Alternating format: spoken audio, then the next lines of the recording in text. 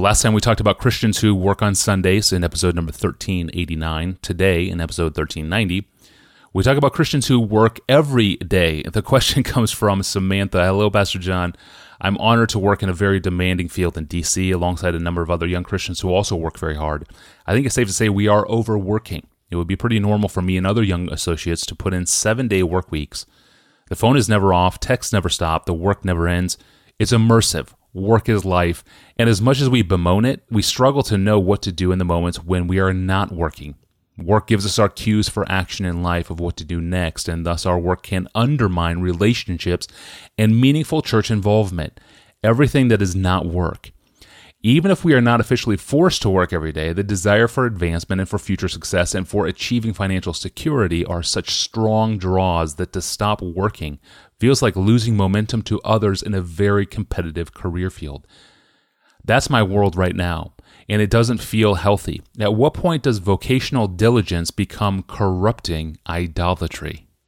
Seems to me that Samantha already has such an amazing grasp of the telltale signs of idolatry in the way she describes her situation. Maybe the best thing I can do is to give her perhaps a fresh set of categories for how to think about this. Not at all contradicting what she's already seen, but just coming at it a new way. So let's begin like this. Here are 4 words, which in Greek, yes, this is going to be relevant, which in Greek have a positive meaning and a sinful meaning, and yet they're the same word. Sometimes a virtue, sometimes a sin. And in trying to figure out when the positive meaning should describe something and when the sinful meaning should describe something, is a very fruitful exercise precisely for Samantha's concern.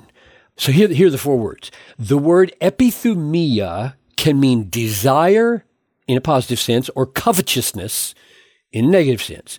The word peirasmos can mean test or trial in a positive sense or temptation in a negative sense.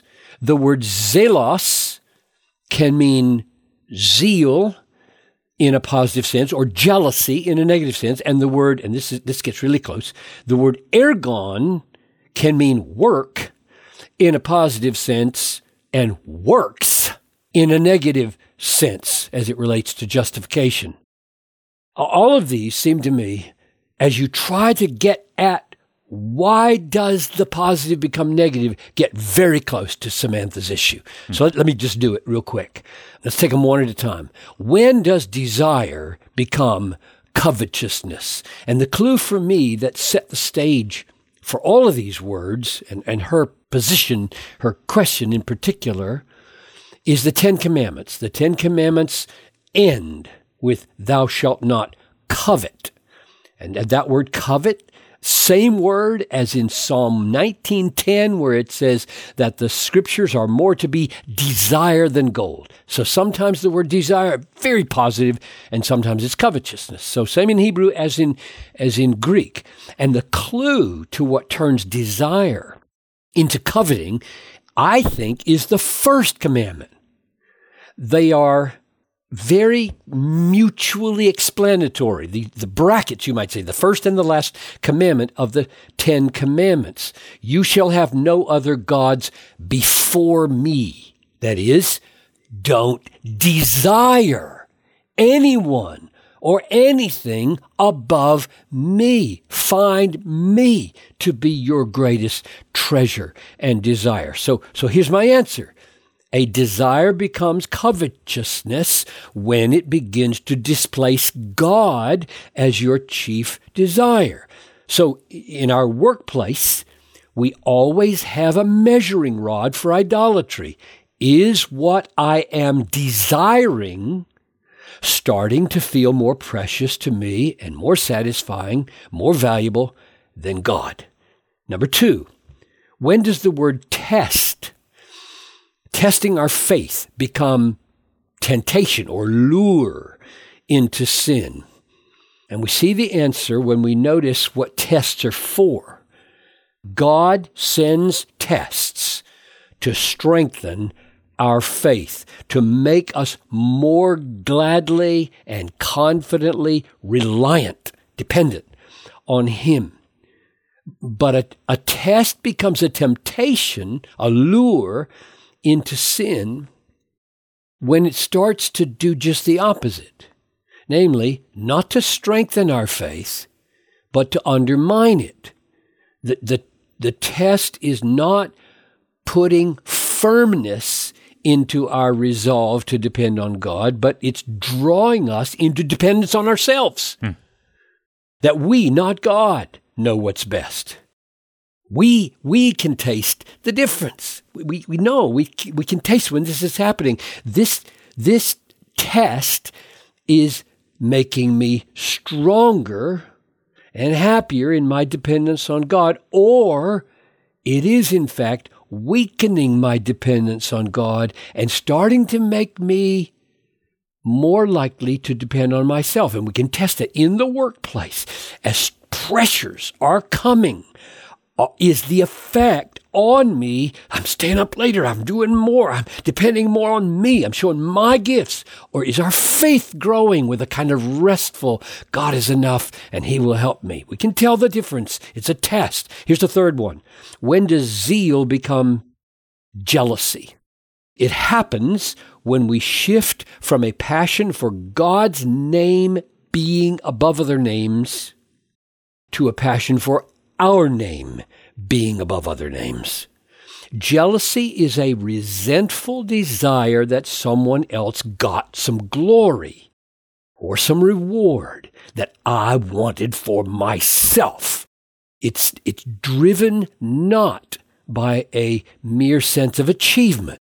It's driven by desire for recognition above others, for superior achievement recognized above others. So we can tell it's starting to happen when we don't rejoice at other people's successes and rewards, but feel a niggling resentment. And we know, okay, my zeal is becoming jealousy. Now here's the last one. What's the difference between work and works? When does that word become evil? And the key text is Ephesians 2:8 following. Here's what it says. By grace you have been saved through faith. This is not your own doing. It is a gift of God, not as a result of works. So works is negative in that sentence. You must not work for this. You must not view your standing with God as a result of these efforts, so that no one may boast. And then he continues, verse 10. For we are His workmanship created in Christ Jesus for good works. Those are good. The first ones are bad, same word. Second one, good, which God prepared beforehand that we should walk in them. The difference between damning works and delightful work. What's the difference? Works are sinful. It's talking about good works there. It's not talking about hitting people or hurting people. It's talking about good works. Yeah. Those good works are sinful when we think that our salvation, our acceptance with God, our great status as the children of God, our great riches as fellow heirs with Christ, we think that all that acceptance, that great status, those great riches is the result of our works. It's not. It's free grace. It's a gift of God through faith, not works. And then, verse 10, we are His workmanship. We are created. We are now for good works. So, when is your work becoming works?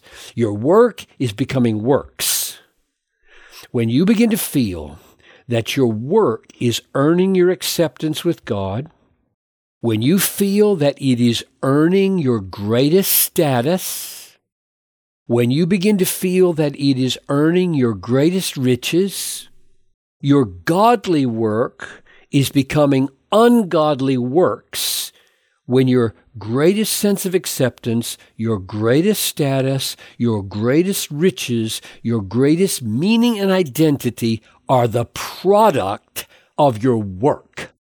Or to say it one other way, your work has become idolatry when it's the root and not the fruit of your acceptance, your status, your riches, your identity, which are all free in Christ. The glory of God's grace is at stake here. By grace, he has freely given in Christ the greatest acceptance, the greatest status, the greatest wealth, the greatest identity. If we shift from seeing our work as the overflow of that and start seeing our work as the basis of that, we have turned our work into grace-belittling idolatry. Wow, that is a potent word for all of us. Thank you, Pastor John, and thanks for the excellent question, Samantha. Really appreciate it. And thank you for listening along and for subscribing to Ask Pastor John in your favorite podcast app or on YouTube. Next time we hear from a non-Christian who wants to know why coming to Christ and believing the gospel are so difficult. Shouldn't salvation be easier? That question will be put to Pastor John next time. I'm your host, Tony Reinke. See you on Wednesday.